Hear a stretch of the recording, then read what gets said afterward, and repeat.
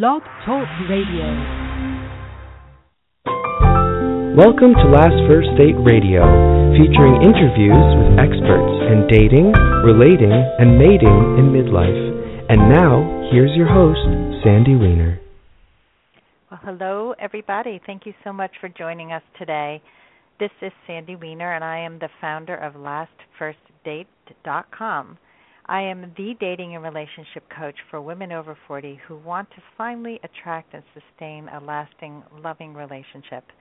It is never too late to have the love you deserve. And so whether you're single or in a relationship, this show has something for everybody. And I am so excited about my guest today. I will be speaking with Dr. Amy Banks. She's an author, a psychiatrist, and an expert in relational neuroscience. Dr. Banks is going to be speaking about how you can rewire your brain for better connection and better relationships. So we'll speak to her in a few minutes, and I just want to say that as a dating coach, it is my mission to help women over 40 recognize the qualities of a good man and to learn the relationship skills that you need to make love last, because it does take skill, and many of us don't have those skills. We weren't born with those skills. We don't have parents who model those skills, so we do need to learn them. And most women who come to me for support are wonderful mothers. They're successful in the workforce, but they do have challenges in the love department. And one of the mistakes that I notice that happens over and over again is that for women who grew up in the 60s and have worked hard to achieve success in the workforce, they often bring that same competitive edge to dating, and that can be a total turnoff to the men that they're attracted to.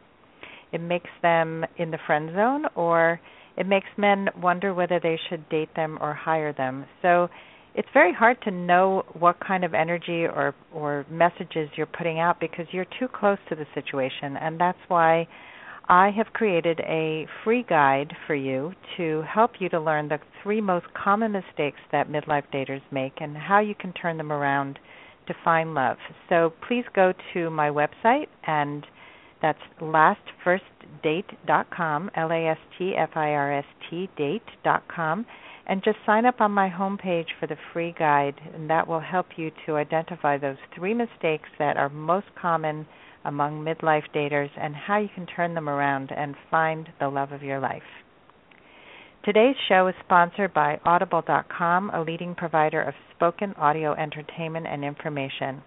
You can listen to audiobooks whenever and wherever you like, and you'll get a free book when you sign up for your free 30-day trial at audibletrial.com/lastfirstdate. That's audibletrial.com/lastfirstdate. And now for our guest, Dr. Amy Banks. She was an instructor of psychiatry at Harvard Medical School, and she's now the director of advanced training at the Jean Baker Miller Training Institute at the Wellesley Centers for Women. She has a private practice in Lexington, Massachusetts, which specializes in relational psychopharmacology and therapy for people who suffer from chronic disconnection. She's also the author of a new book, 4 Ways to Click, Rewire Your Brain for Stronger, More Rewarding Relationships, and I am enjoying that book a lot. Welcome to the show, Dr. Banks. Thank you so much. I'm glad you're enjoying the book. That makes me happy.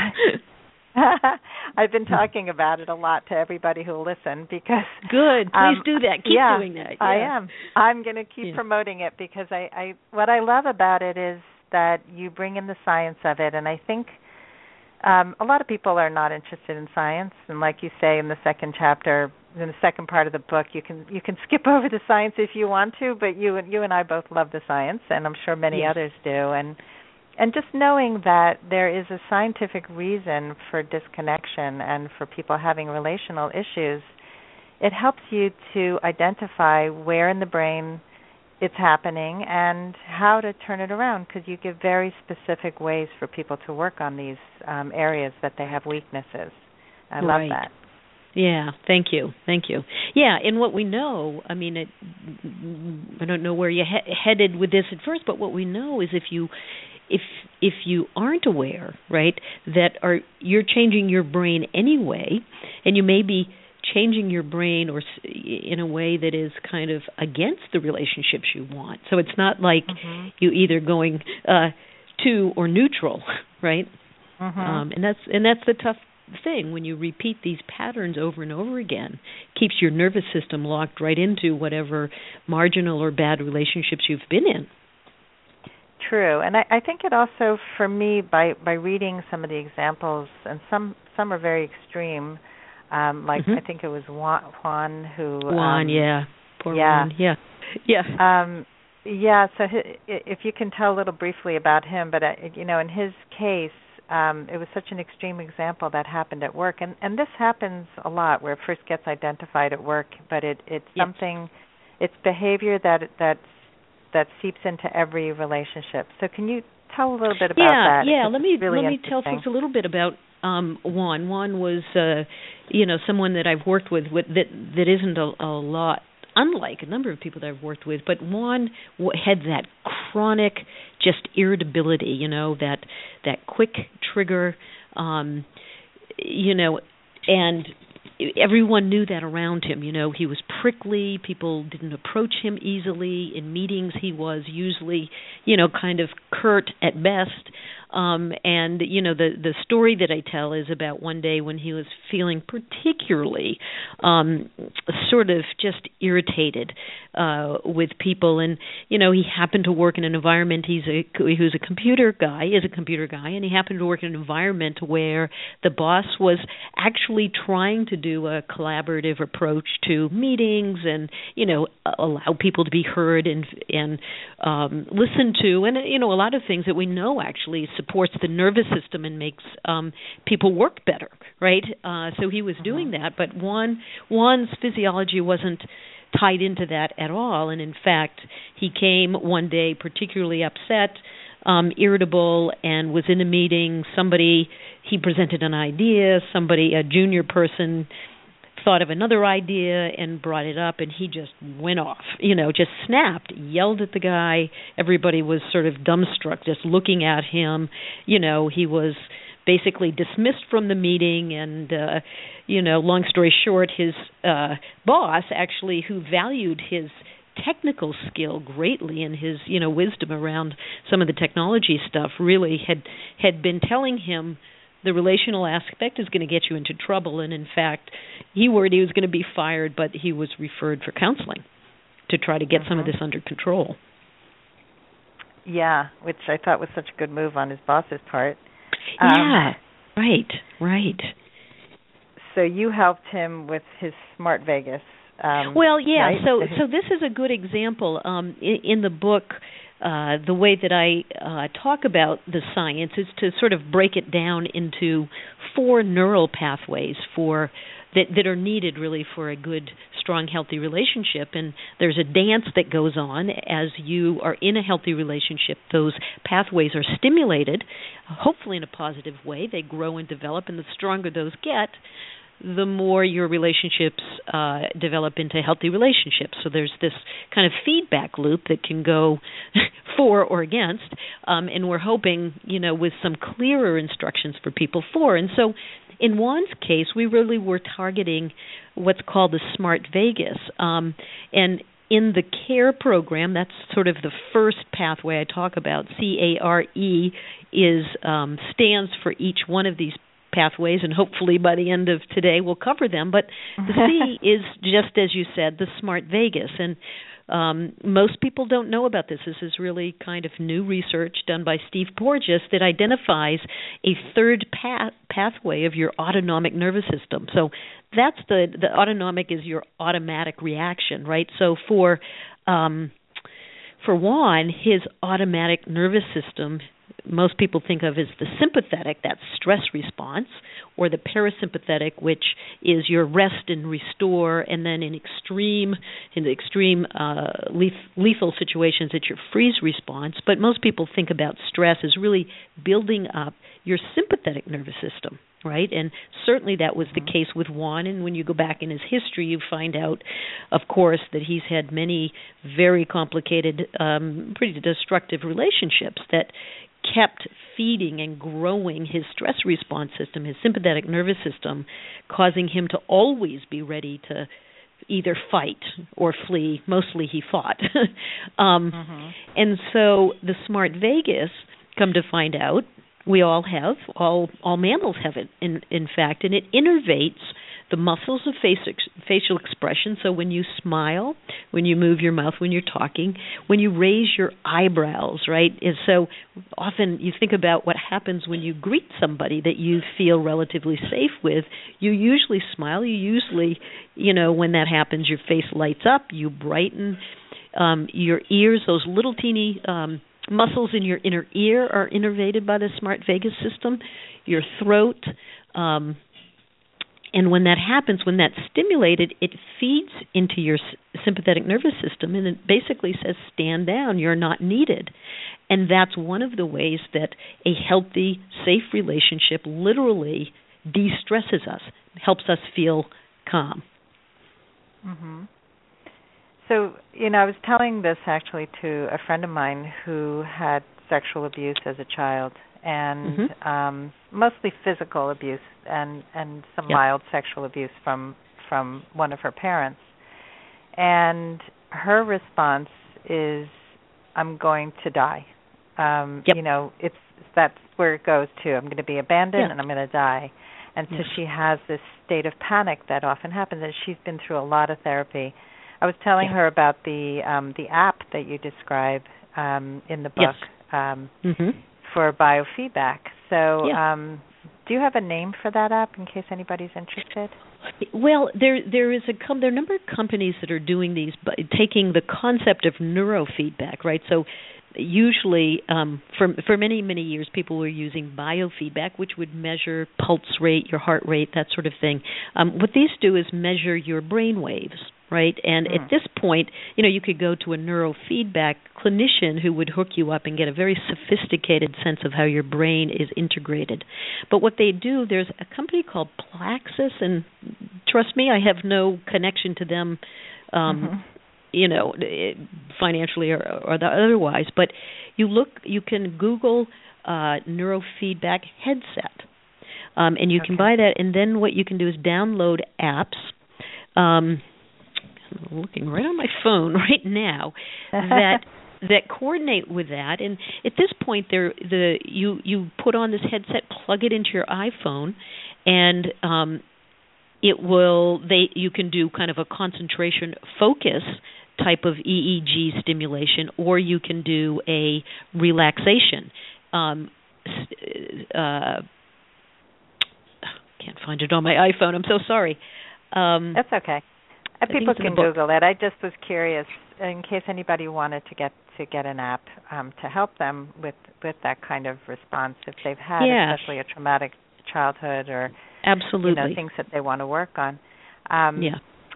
There was a book I read a while ago when I was first getting into this business called Fierce Conversations by Susan Scott, and she gives different examples, especially in the workplace, of difficult conversations that people have when it comes to confrontation. And there was one case that reminded me of Juan, where there was a woman who didn't play well with others. She was a freelancer, and it was the same kind of thing where there was a lot at risk at stake with her not being able to be cooperative. And at the end, she did do the work. She helped herself. I don't remember how, but she was very angry at her boss for basically saying, you've either got to work on yourself or you're gone.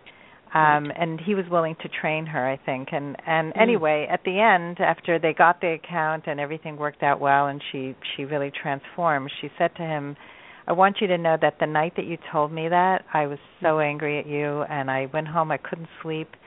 But by doing what you did, not only did you help me at work, but you saved my marriage. And that it's just, to me, that was so poignant, because I think people don't always realize the extent to which all this stuff goes. No, exactly. And that these pathways for connection and relationship you're using in every relationship in your life, right? I mean, that's I make a point to point this out, because a lot of people will say, oh, my friendships are all good, and they may or may not be, but they miss the fact that maybe there's somebody at work that is really troublesome for them, or maybe they're that person at work, that's really troublesome. Yeah. And that impacts all of your relationships. It doesn't just, you can't lock it away at work. And so you're right. The trickle effect, if he taught her how to interact in a way that was, respectful and, could handle the conflicts that inevitably are raised in relationships without turning to being, furious, rageful, abusive, what have you, then that's a skill that goes across relationships, and it's critical. It is. Yeah. Boy, there's so much I want to talk to you about in the book. Yeah. So just want to talk about something you said in the very beginning of the book, which is that we have been raised to be independent, and thinking that we need to stand on our own, and a lot of therapy is about building independent skills, and then we are very bad at relationship because of that. Or I'm just paraphrasing. Yes. Can you address that, please? Because I think that's a really important concept. Oh, I think it's a crucial concept. I mean, I like to say the meta message of the book is that we are all in a culture that undermines our pathways for connection, right? And the culture, it's the cultural norm, which I think does play out in our approaches to therapy. The norm is that a mature, healthy individual is, well separated and individuated from others. Right? Their boundaries are built up. They're not impacted. They're not, if somebody's mad at them, they're not going to fold. And it creates this illusion for people that they, in fact, can be these perfect, upright beings, right? Relationally, that they really should be able to stand alone, that relationships are, are nice but not necessary. And I think that is a huge myth that just undermines everybody's pathways, right? I literally last week on Thursday went to a high school in New York, in the Bronx, and I asked the kids, okay, talk to me about your definition of a mature, healthy adult, and within a short amount of time they started saying the usual, can do things on their own, all of these metaphors and cliches that we have about the self-made man or the whatever really undermines our ability to sustain these pathways in our relationships. Yeah. So, and I hear it all the time because people in midlife are afraid to not be able to make it on their own, and they should be able to sustain themselves, but it's that fine line that people aren't willing to, that they walk, where they're not willing to take a wall down and open up and say, I actually need to be in relationship, that it's exactly. It's a really important part of our lives. It's a crucial part of our lives, and people don't recognize that. I had a client once who told a guy on a first date, I'm like very complete on my own. I have everything. I have the cake. I have all the ingredients. I'd like some icing, but it's just like, right. What an I don't invitation, really need right?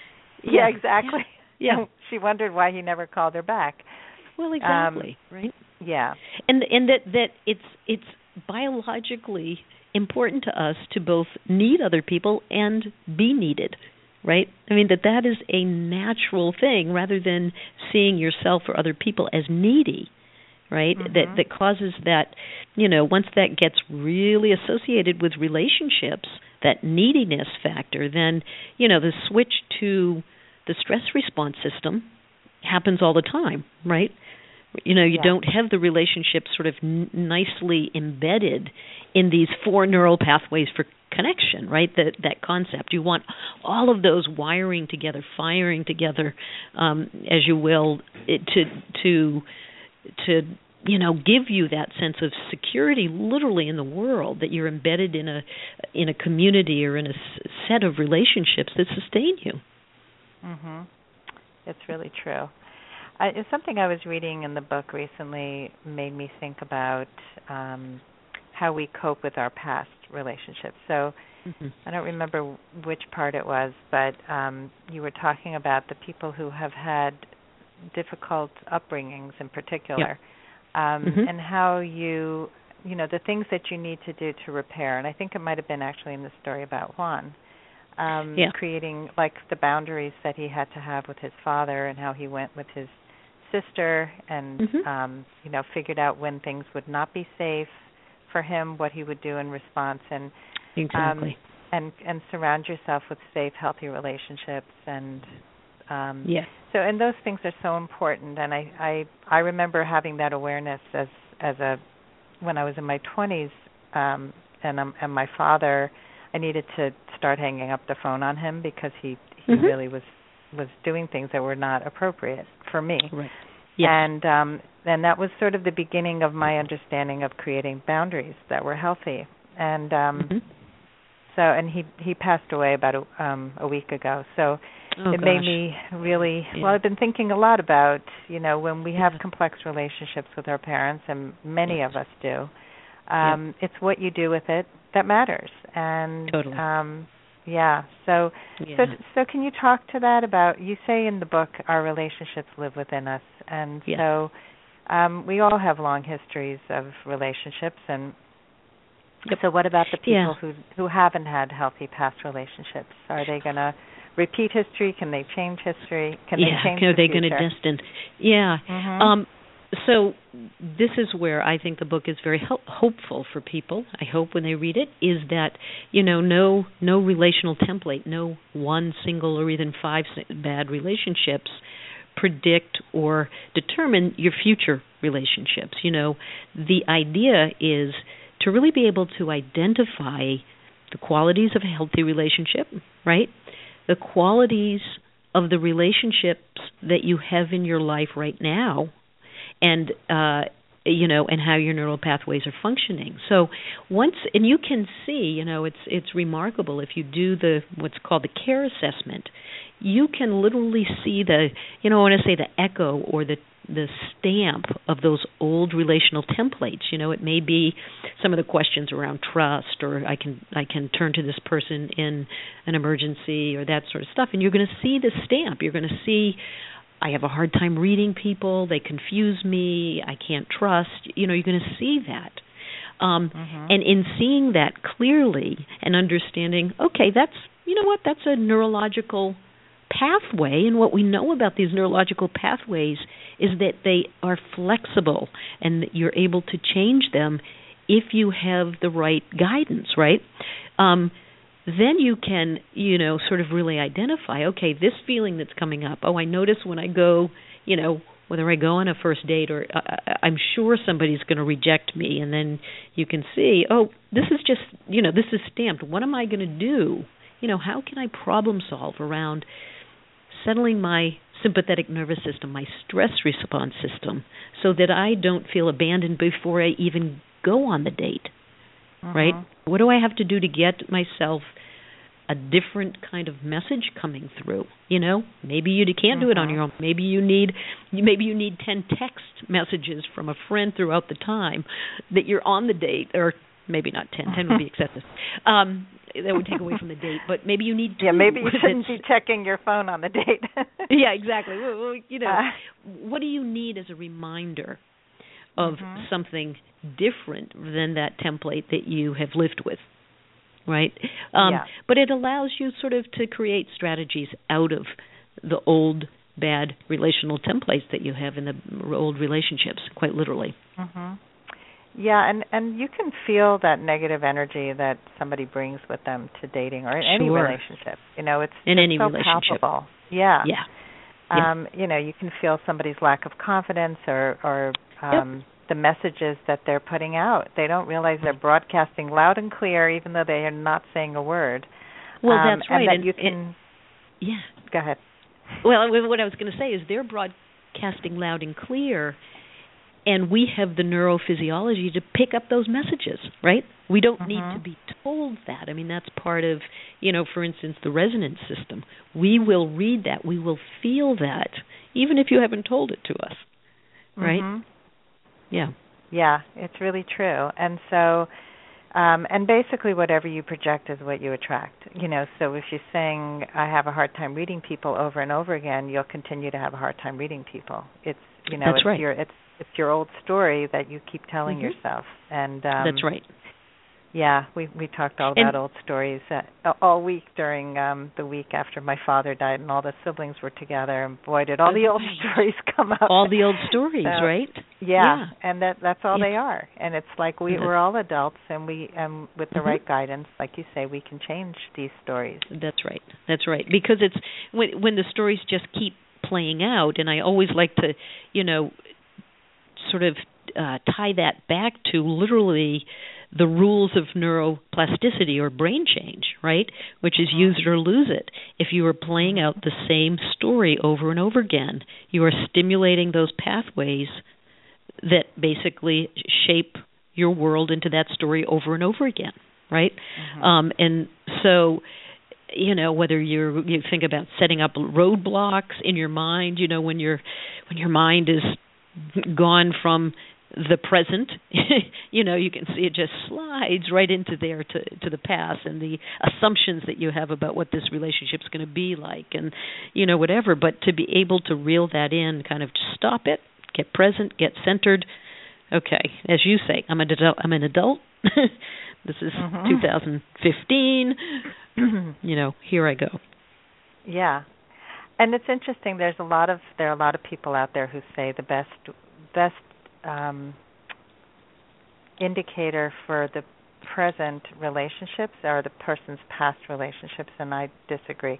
I think you need to look at them and see what patterns they've created, but people are so determined to know what happened in the past, what happened with your ex, why did your relationship fail, what did you do, and it just gets you into this conversation that may be totally irrelevant. And I know that I want to be seen for who I am today, not for who I was, because I wasn't the same person 10 years ago as I am today in terms of how I am in relationships. And you would hope that the person you're with has also done the work. And that's right. So it's but so many people do make those quick snap judgments based on the past. Yeah, exactly. Right, and in those, snap judgments are always made out of fear. Right? I mean, they're not, which means, trying to protect yourself, which means you're operating actually out of your stress response system, rather than, the pathways of connection, which provide you actually more wisdom about relationships. Yeah. Does that make sense? I've been really, I've been looking at the people in my life and how they respond to in conversation. How reactive they are, and I've been a lot more sympathetic since I've read your book, because I do understand that there's something misfiring there, and it's not. I don't get as angry as I used to. Yeah. And you know what? I mean, think about that. That is a huge gift for that other person, right? Because that person who is reactive it's probably come from being in unsafe relationships of some level. They're reactive. They then see the reaction to their reactivity, which is some form of, kind of repulsion, rejection, whatever, and simply by being present differently on your end, you can help them dial back and maybe access some other pathways. Yeah, definitely. I mean, it's a tremendous gift. Yeah, it's, I've gone through tremendous change since I became a coach, and just the way that I am in my own family, because the way I used to be was there was a certain tone that I would bring to conversation with my children, for example, that I wasn't aware of, except they very, very kindly made me aware of it at all times. And yes, I know that phenomenon well. It's amazing. But you know what? If you don't fight it and you really listen to the people who love you, there are a lot of great messages there, and it can really help you to become a better person, a better parent, a better everything. So I'm going to take a really quick break and just give another shout-out back to Audible.com, our sponsor, and then we'll get back to speaking to Dr. Amy Banks about 4 ways to click. So Last First Date Radio is very happy to be sponsored by Audible.com. They are a leading provider of spoken digital audio entertainment and information. And they have over 150,000 titles that you can choose from, and you can listen on any device, including whatever you're listening to Last First Date Radio on right now. So if you sign up at audibletrial.com/lastfirstdate, you're going to get one free audiobook and a 1-month trial of the service. So some of the books on the bestseller list right now on Audible are All the Light We Cannot See, great novel by Anthony Doerr, and 50 Shades of Grey, of course. Very popular now and talked about. The book Wild, which I'm reading now for my book club and really liking a lot better than the movie. The book Yes, Please, which is by Amy Poehler, and because it's an audio book, you can hear Carol Burnett and Seth Meyers and her parents, Eileen and William Poehler, and Kathleen Turner. It's basically a dinner party with all of those people on it, and it sounds fascinating. Audiobooks are really fabulous if you're on the go, if you are driving long distances like I often do. It's so nice to be educated while you're in the car, on the treadmill. So you can go ahead and try Audible for your free month and free audiobook by going to audibletrial.com/lastfirstdate. And I want to thank you for your support of our radio sponsor, Audible, and for giving yourself the gift of spoken audio entertainment. Is your book on Audible yet? It is, yes. It is on Audible. Oh, so go out and get Amy Banks' book, 4 Ways to Click, Rewire Your Brain for Stronger, More Rewarding Relationships. There's a plug for your book again. Thank you. Sure. So Yes. We were talking before a little bit about family upbringing. So actually, if you can go through the 4 ways, because we haven't gone through all 4 yet, and, Sure. and just go through each one, that would be helpful. Yeah. So as I said before, it's the CARE, C-A-R-E, and they stand for each one of these kind of pathways for connection. So C is for calm, and we talked about that, the smart vagus and its ability to settle down or help you feel calm and unstressed when you're in a healthy relationship. The A is for pathway. It's for a sense of accepted that you feel when you're in a good, healthy relationship or in a good, healthy group. And what that refers to is work that's done by Eisenberger and Lieberman out at UCLA, and they've done research on the neuroscience of being left out, if you will. And they did an experiment where they had people be left out of a cyberball experiment. And what they found was that, number one, most people felt uncomfortable or distressed by it just simply by being left out of a computer ball toss game, but that those who had a higher level of distress had this area in the brain, the dorsal anterior cingulate gyrus, become more activated. And so they looked, what did they know about that? And what they knew is that that is the same pathway that lights up with the distress of physical pain. So basically what is that saying is that for human beings, and again, because we are such interdependent organisms or animals, if you will, the pain, physical pain, is felt in the same area as social rejection or social pain. So being accepted and being having a group around you literally settles down your pain pathways, and that's quite literal when you are in chronic pain. People that are in chronic pain often feel more isolated, and when you're more isolated, your sense of pain increases. So it's, you can see this playing out on both sides. So that's the A. R is the resonance system, and what that refers to is the mirror neuron system, and it's kind of this interconnected series of pathways in our brain that allow you to read another person's actions, intentions, sensations, and feelings, right? It's the roots of empathy. And basically what is being shown is that the way that we understand and read people is by internally mimicking them. So if I'm reaching out to shake somebody's hand and you're watching me, in your mind, the area in your brain and the prefrontal cortex that's planning that action to shake someone's hand literally is activating. So it's as if you are doing it too, right? And so that we just intuitively, we feel other people.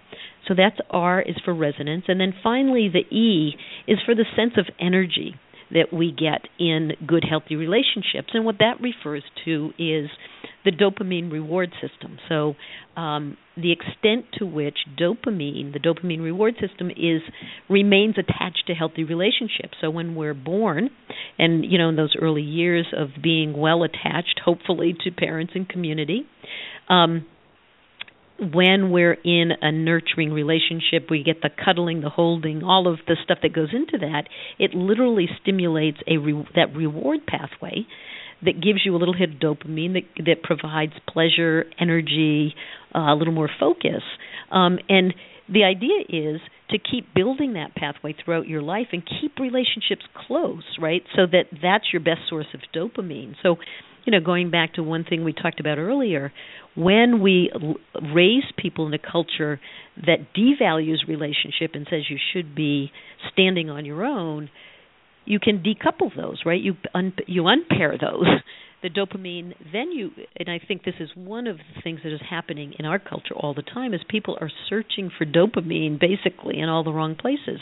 You can get dopamine from drugs of abuse, you can get it from shopping, you can get it from, anything that quick hit, right? So again, that's E for energy, and it's the extent to which good, healthy relationships really provide the focus and motivation that you need to be in your life. Mm-hmm. And you do talk a little bit about how to take a brain that has addiction to things like you just mentioned and rewire it to receive dopamine in a healthier way. Right. Yeah. Which I think is really, really valuable. So say you don't have that healthy family, which a lot of people don't. And your ability to connect is not healthy. How can people rewire the neural pathways to connect? Well, so as I said before, you do the assessment, sort of see. But if you don't, so the first thing is I really have people work on is something called a positive relational moment. And, I tell people if you've not had that, if you don't have that, then, maybe you are finding some reasonable connection, so if you really have come from an abusive place and you really don't feel safe with most people in your life, they aren't rich relationships, maybe it's a pet. I have a number of people that come from abusive backgrounds who start literally imagining or kind of holding on to the feeling that they have in their body and in their their whole being of being with a safe pet. And in fact, we know now, there's research being done that, dogs produce dopamine just as humans produce dopamine. So that is a very real thing. But creating positive relational moments, you might have it with a therapist, that moment that you really felt the therapist got you or something. You have to have something that gets stimulated over and over that's more positive. Does that make sense? And so there makes sense to me. It makes sense to you, right?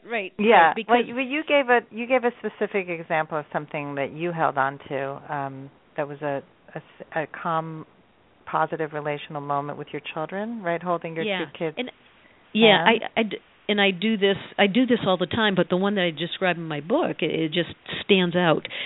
It was a time that I was with my kids. They were 13. I was at Yellowstone. We were heading off to the geysers, but they were just walking and they're holding my hands. They're just at that age where it wasn't quite as embarrassing to hold your mom's hand at 13. And just that feeling of this is, just I can breathe. I love my kids. They're great. They're funny. They're interactive, and they're not yet.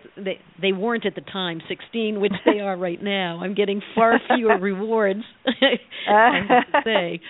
But yeah, that's the kind of thing. So, and what I tell people is think about what you're feeding your brain, your pathways for connection, right? And a lot of people are just spontaneously feeding their brain a lot of, kind of sludge and goo about how, maybe incompetent they are or relationships are stressful. But what if and I have people actually do this, if you take 1 minute and focus, like in your body and in your mind, on a positive relational moment, you will notice that your entire physiology changes. When I do this in workshops, people will do it literally. I time it for 60 seconds. And what they'll notice is their chest feels more expansive, they feel brighter, they feel lighter, their heart rate slows down. And it's really, you can feed that to yourself over. It becomes a practice, right? Mm-hmm. You're going into an exam. If you're a kid, you're going into an exam. Have those positive relational moments literally in your back pocket. When the stress starts creeping up, boom. Let's pause. I have to teach that to my college student.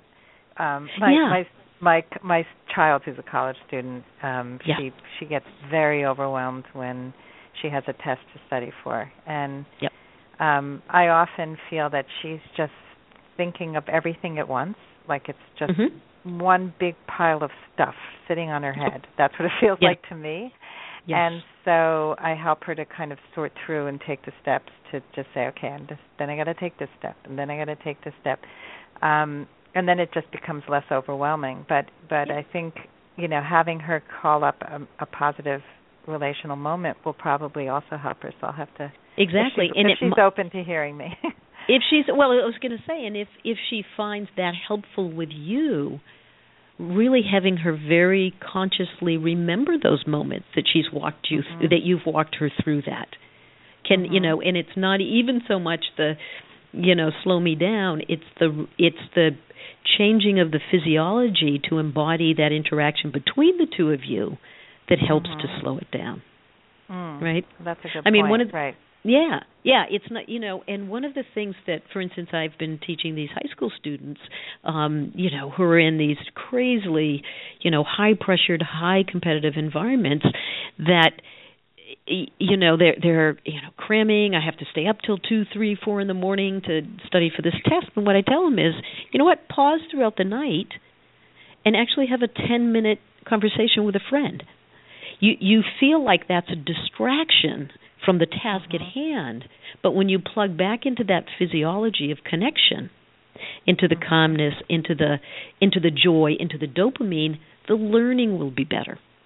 It'll be easier for you, right? You'll hold on to the information that you're even trying to digest in a more effective way. That's really interesting. Yeah. I once heard that in studying for tests, you should study in the same position as you'll be in when you take the test, too. Like that interesting. If you're going to take it sitting, then you shouldn't be studying standing up and pacing.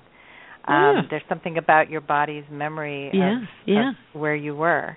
That's sort of the neurons that wire together fire together, you have to assume, right? So that you want to that will be kind of a trigger, in a sense, and I mean that in a positive way, not a negative way, that it could, that position, my body knows what this is when I'm sitting like this. Yeah.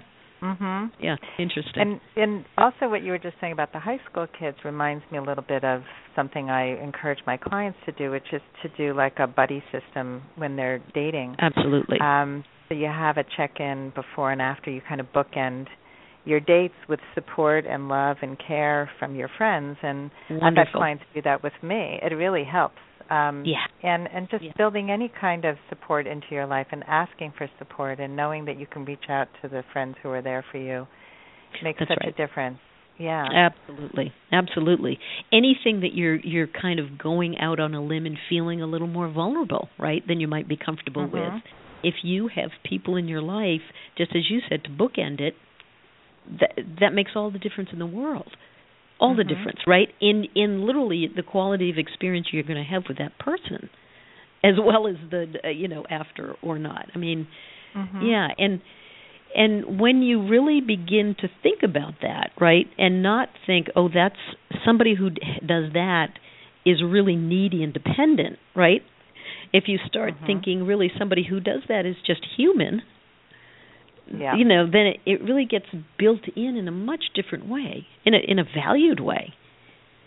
Yeah, and I also think there's a lot of strength actually in vulnerability and in asking for help. It's not a weakness at all. Most of us are very bad at it because we think we have to stand alone, which is what we discussed at the beginning. It's that we are an island onto ourselves. Yeah. And I think that's a big mistake that people make, and that people don't realize. Somebody who came actually from Baltimore, and I live in Connecticut, who came the week that I was sitting Shiva for my father, and it so moved me that he made a 4.5-hour drive to pay his respects, and I thanked him today, and he said, "I just want you to know that I did it as much for me as I did for you. I wanted to be there," and I think people don't realize that right. By letting people do favors for you, you're actually helping them too. And there's this nice circle that that we reach out to each other, and you prevent people from having that pleasure of serving you when you keep saying that I don't need anybody. That's right, and it really is a pleasure. It's a dopamine pleasure, right? You're absolutely right. Yeah. And if you could get yourself to think that you're actually, if you don't allow somebody to help you, you're actually depriving them of something real. Yeah. I mean, it's that's a fundamentally different way to look at being in the world and being in relationships. Yeah, it's true. Right. Let me ask you a question. It's a little off topic of the relationships that are that we normally deal with, but I'm just curious. I actually recently encountered somebody who had Asperger's, and in people with Asperger's syndrome or autism don't have the same way of relating to people. Is this system at all helpful for people to improve their connection when they have autism or Asperger's? That's actually a really great question, and the short answer is yes. And I think it could help in a number of ways. There is research being done with autism and Asperger's where literally you have the person kind of mimicking, very early on in life, facial expressions. Right? So one theory is that the mirror neuron system, it's not that they don't have mirror neurons, but that they're not as coordinated. They're not coordinating in a certain way, right, to allow them to read the social cues that they're seeing. And so literally having them mimic another person kind of connects them up in a way that they may be able to use it. So that's one thing that I would say. Certainly the other thing is, really for somebody who has Asperger's, really identifying very clearly for them, in a relational assessment, for instance, what does this relationship feel like? What do other people, how do you make sense of a healthy relationship? What would it look like? Is a good cognitive strategy, right? In teaching them about relationships, and certainly a lot of the work that is done with people on the spectrum is about teaching them to read the signals, teaching them, right, both valuing what they bring to it, but also helping. It's a translational issue. Yeah, and I think a lot of adults need that kind of help, even with when they're not on the spectrum. That's right. And I think that's true. I see, and especially in the dating world, I see so many people just misreading each other and not seeing themselves and not seeing the messages that they give out, and they're like, they the assessment that they make at the end of a date, two people can see the date in totally different ways because of their own inner workings and upbringing and all kinds of things, and it's really fascinating. Isn't it? I was thinking the same thing, just as you were saying that, is how often we misread other people. I mean, one of the things, even around the resonance systems, that I have people do is, if you're out with a friend, do spot checks, right? Like just make an agreement. It might feel kind of, quirky and weird at first, but where you're going to stop throughout the afternoon or when you notice a change in the other person and actually say, okay, I noticed this. This is how I'm making sense of it. Is that right? And it's sort of like, there's the innate resonance where my body is going to respond to what I'm sensing from your body, but then there's the making sense of it, right? The mentalization, the putting putting words to it. And we often, kind of break down there because, of course, we usually make sense of it the way we make sense of our own experiences, right? Rather than really what theirs are. And, it really takes you from, I often talk, I don't know if you talk like this, but of there's one person and another person, and then there's the entity of the relationship, right, which is really a different entity, and you have to get pulled from your like fixed places into that kind of uncertain unknown zone where you're literally collaborating and building something brand new together, right? It's really true. There's actually a lot of coaching around relationships and relationship systems, and when I was having some struggles with my daughter, who's the college student, I hired a coach to help me, and she had me sort of draw an imaginary triangle on the carpet and stand in the place of myself, then stand in the place of my daughter and see it from her eyes, and then stand in the place of just the relationship and hold the relationship. And it really helped me to see our relationship in a much more compassionate way and to understand her. And I think we often can't do that easily. So it's true. And who we become together in the relationship is very different than who we are in other relationships. Absolutely, right? Each one is very specific. Yeah. Yeah. Yeah, it's all fascinating stuff. It is. So let's say people are in a toxic relationship. You have a friend who's in a bad marriage, or somebody you know who keeps dating the same person with a different face. Is there something you can do to help them, or people who are going through? I mean, a lot of people don't realize it. So can people, is there a way for people to do it in a politically correct way so that I was going to say, open? Is it too easy to say, give them my book? Is that too easy? Read this. Right. Read it immediately. I certainly think that, if it's a good friend, that you could say, honestly, you could say that, you watch them get into these difficult relationships and get hurt over and over, and you're learning some things about relationship that you think might be helpful for them. It might not. I mean, don't put it out there. You don't, what don't you want to do? You don't want to shame them. You don't want them to feel like, oh my God, I'm never going to be good at relationships, right? But I do think, showing, number one, kind of naming it for them. I mean, it may be for people who really are in, repeatedly in bad relationships, sometimes they just don't even know that there's anything different, right?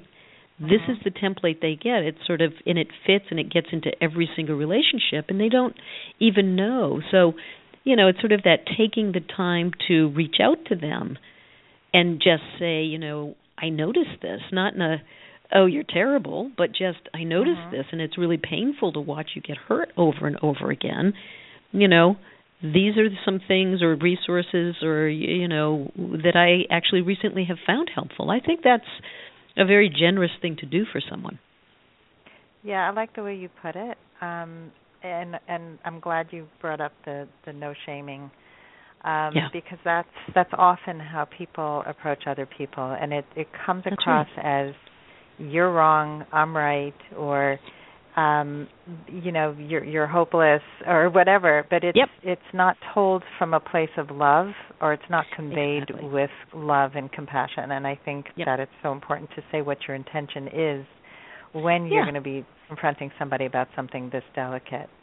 Yeah. And what I would say is even the language of confronting, right, implies heading into it with your sympathetic nervous system, if not front and center, just behind you. And if you really come at it, it's sort of sharing. I want people to share feedback about me. I've always said this. It doesn't mean I always want to hear it. You know what I mean, or that it feels good to hear it, but I really honestly always want to hear it. And to really get that most people those people who are in relationships really would love to have the information they need to be in healthy relationships, right? They're reaching out there. It's like they're drinking salt water all the time. And it's got to be just enormously demoralizing and disheartening and depressing. Well, I think a lot of people would like to be in better relationships, but they don't really want to hear the truth. It's really hard for people to hear and to do the work that's necessary, because it can feel really painful. It can feel really, I'm sorry. Yeah, no. I think that, it's why a lot of people in my field end up quitting, because they feel that, that people keep saying they want help and they're not actually following through. And what were you going to say? Well, you know what I was going to say. I was just kind of brought back to one of the things that I use in my therapy practice really all the time, and it's in the book. But I often think that people don't know what they don't know, right?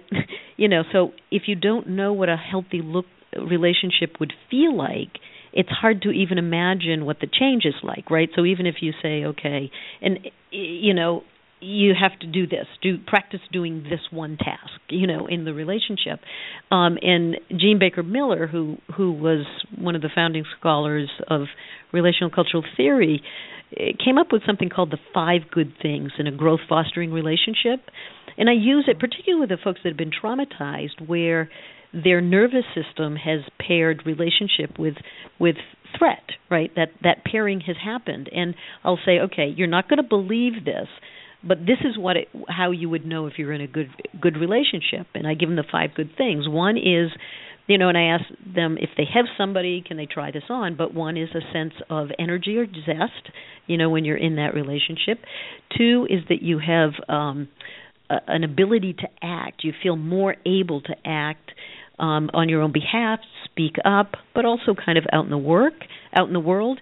You have clarity about yourself and the other person and the relationship, so it's not that blurry who's what to whom feeling. So clarity. You have an increased sense of value in yourself. You actually, we're valued by another person, which allows us to feel value.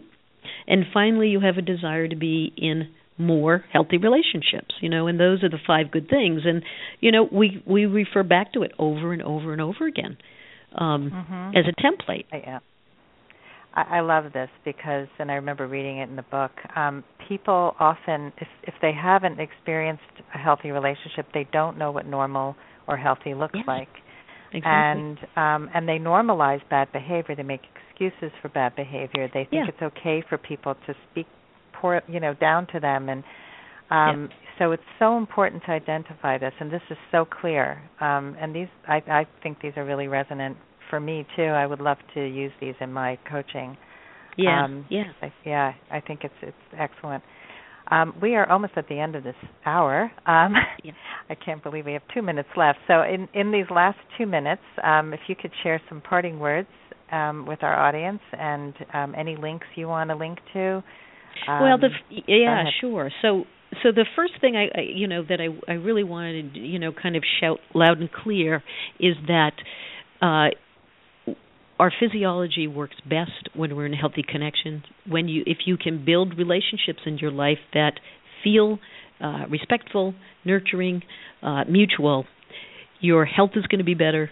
Your mental health is going to be better. It's just such a win-win. So it's a goal to aspire to.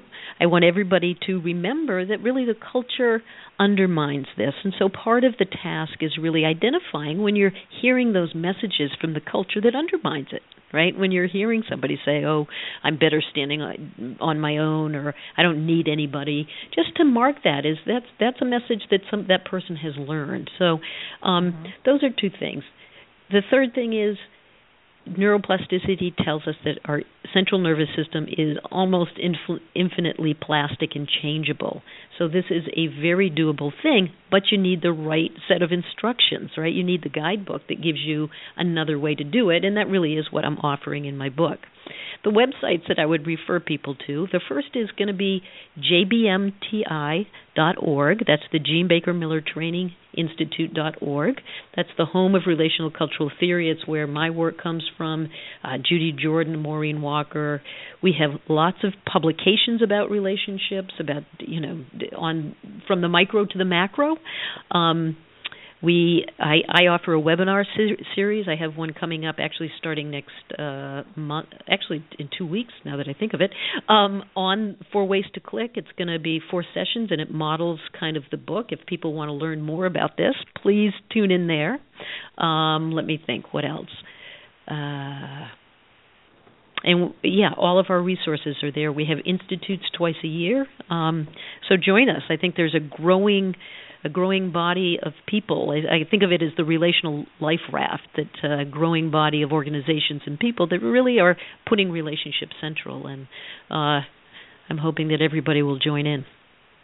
Well, this is wonderful. I really appreciate you coming on the air today, and your book is very valuable. People should go out and buy it, read it, do the assessments, and work on those neural pathways and rewire your brain. Thank you again for coming on. All right. Thank you. Thanks so much. And, have a good day. Thank you all for listening in today, and I hope you all go on your last first date very soon. Bye-bye. Bye.